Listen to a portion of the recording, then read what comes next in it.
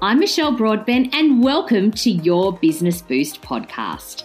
Join me as I take you behind the scenes to show you what it's really like to build a successful business.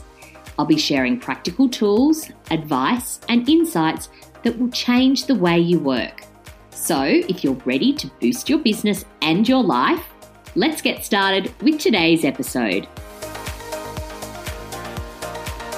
Hello and welcome to this week's episode of your Business Boost podcast. I cannot believe that as this episode goes to air, we are in the last few days of the third quarter of 2021, which means that there is one quarter of the calendar year left after this week.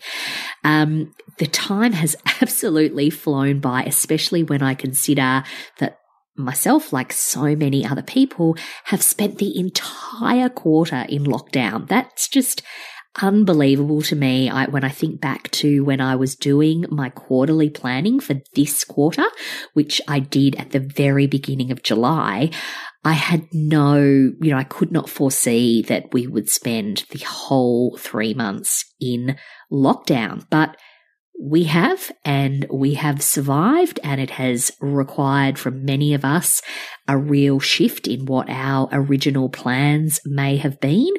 But one of the things that I love to do as part of my quarterly planning process is actually reflect on the quarter that was. So if you're wondering what I'm talking about with my quarterly planning process, this is something that I do at the end of every quarter throughout the year. And I talked in detail about this back in episode 15. So if you haven't listened to that episode yet, I do encourage you to go back and have a listen, and you can hear me talk through my quarterly planning process. It's actually been one of the most downloaded episodes that I have produced. So I know that a lot of you have listened to it, and it was actually the catalyst for it's what encouraged me to run my quarterly planning retreat, which I did last Friday, which was just an amazing day that I did with an incredible bunch of women to help them take action so that they can set themselves up for a really amazing end to 2021. But one of the things that I do as part of that process is that I do reflect back on the quarter that was. And that enables me to then sort of recalibrate and chart the course for the coming quarter. So if you want more information on that, just go back to episode 15 and you can hear me discuss in detail my quarterly planning process. But what I wanted to share with you today was some of the strategies that I use for myself and also with the women that I work one-on-one with to set myself and my business up for success for the remainder of the year. So to ensure that I actually end the year in the way that I want to, achieving the things that I had set out for myself. So the first thing that I would say for anyone who is doing any kind of planning is to be really mindful of the reality of the amount of time that is left between now and the end of the year. Now, the world is not going to end at the end of the year, okay? There is the first quarter of next year, there's the whole of next year to achieve things. But if you've got goals, things that you would like to do before the end of the year, then you need to get really, really particular about the amount of time that you actually have to work.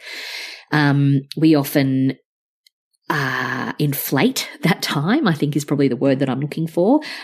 We don't factor in the reality that the end of the year doesn't necessarily happen on the 31st of December for many people. And I'm thinking about mums who've got kids at school that work their business calendar around their children's school calendar.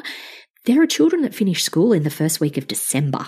So you've essentially lost a whole month there if you are not planning on working throughout the month of December and being with your kids. There are other businesses that are seasonal, and December is actually their biggest month. So they only have kind of, Boxing Day and Christmas Day off, and the rest of the time they're working like maniacs right until the bitter end. We also need to consider what is happening in our life during the silly season. We do tend to socialize more and go out more and have more commitments outside of our work that we can be at the mercy of other people's calendars as well. So please factor that in and just be mindful of the amount of time and be real about the amount of time that you actually have to do things. And then on that note, the next step that I would ask you to think about is to be realistic about what you can achieve in that time. Because what I see happen so much is that people think that they can, overhaul their entire business, build a new website, launch a digital program and a podcast, and do 5 speaking engagements all in the final quarter of the year because they didn't do it earlier on in the year. Now, I will preface this by saying that it is only the end of September, so a lot can be achieved in the next couple of months, but what you want to do is focus on the things that can be done and do them really well. So, fewer things with bigger impact, and having that focus and actually achieving, because that's what we want, right? Like, we don't want to be setting goals in the knowledge that we're never going to achieve them. It is better to narrow your focus and stay the course and feel like you are having an impact. And I do see this a lot, especially if people have got like fill-outable templates of goal setting and quarterly planning setting, and there's spot for 5 or 7 big things that you can do in the quarter, and people feel like, oh, well, there's that many columns, so I need to have that many big goals to fill them. You don't. You're better off having fewer things and actually achieving them than having stuff that's going to be like this hangover that you're going to have to drag into the new year. Speaking of achievement, you need to make sure that you schedule in time to check and measure how you are tracking against your plans. All right. This is so important, and it is one of the things that often gets overlooked, that people make grand plans and they sit down and they've got their beautiful colored markers and their big pieces of paper, and they're, making these great plans, and then they stick them away, hidden somewhere, and they don't refer to them until the end of the end of the quarter, and go, oh my God, I got nowhere near achieving what I wanted to get done. Whereas if you are checking and measuring throughout the quarter, you're going to have a much better picture of how you are doing against what your plans are. So my advice is to schedule this in.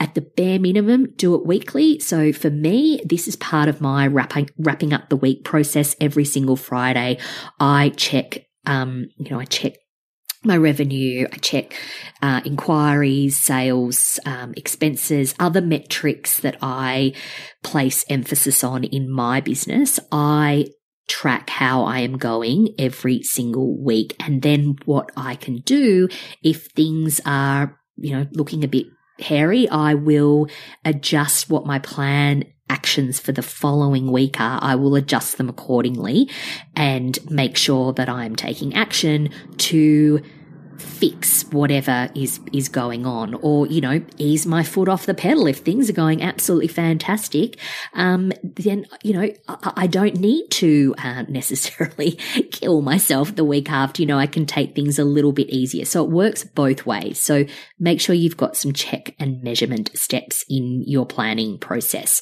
The other big thing here too is accountability. So not everyone is intrinsically self-motivated. And I would actually say say that there are very few people who are, I look at the most successful, self-motivated people that I know, and even they have accountability to keep them on track and on task. So I am this person to my clients. So I'm their wing woman, which, that's my business support plan, your wing woman.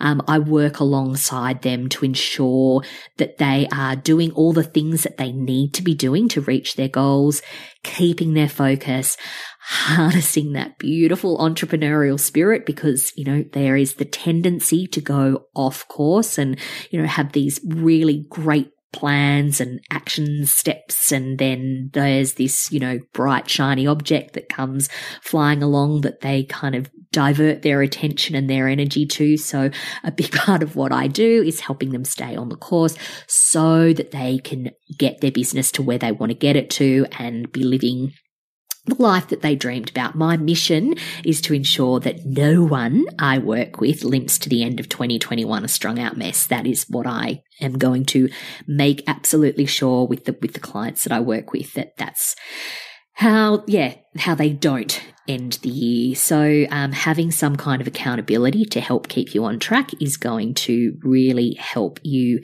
succeed here. And then the other thing is to celebrate success. So often we get fixated on that end result, like that, the magic number of sales or the magic number of people that sign up for your program or the magic number of dollars in the bank. But we miss out on the enjoyment of the process along the way. I am all about celebrating all the mini milestones that get you towards your big goals. Like, it's because all of those little mini milestones are what add up to that big result at the end. So every new client, every new inquiry, every time your email list climbs another 10 people, whatever these things are to you, it's like I said, this cumulative effort leads to those big achievements, and we should be marking those occasions. And, when you work on your own, sometimes it's really tough to, you sort of turn around and go, oh, who can I share this with? There is literally no one here but me. So have some kind of process in your business where you are marking these occasions. So you could have you could journal them. You could I'm a big fan of the Ta-Da list. There are trackers that you can note these things down, because I think it's really, really important that we do this, because we forget. And sometimes I'm not preempting anything here, but if we don't hit that big goal at the end, we can feel like we've done it all for nothing. Like, it can feel like we feel a bit of a loser, and feel, oh my God, I went to all that effort and, I didn't fill that program, or no one came to my webinar or whatever. But I see this a lot, especially with clients when they are launching like an online program for the first time. But then when we do the forensics, right? When we actually do that review of that activity, we can actually see that some good did come from that effort, numbers lifted in other areas, and the fact that they were so much further ahead than where they were when they started. So we need to celebrate all those things along the way. So they are my little tips for setting yourself up for success this quarter. I would love to hear which of these tips you're going to integrate into your life. I always love getting your feedback, especially when I'm sharing things that are so actionable to everyone right now. So let me know, send me a DM, send me an email at michelle@michellebroadbent.com.au, and let me know what you're implementing and how it's working for you. The thing that I absolutely loved last week when I was presenting at the quarterly planning retreat is that I actually got that engagement, and God, I miss that. I miss like just seeing the looks on people's faces and have those sort of penny drop moments where I just know that something lands and that they are going to take action. So if you are listening to this right now and you have got a really great takeaway, please message me and let me know. The other thing is too, if you do want some support to stay on track for this quarter, I do have a couple of spots on my Wing Woman support plan that will take you through until the end of the year. So sing out. If you want some more information, just let me know and I'm happy to send it to you.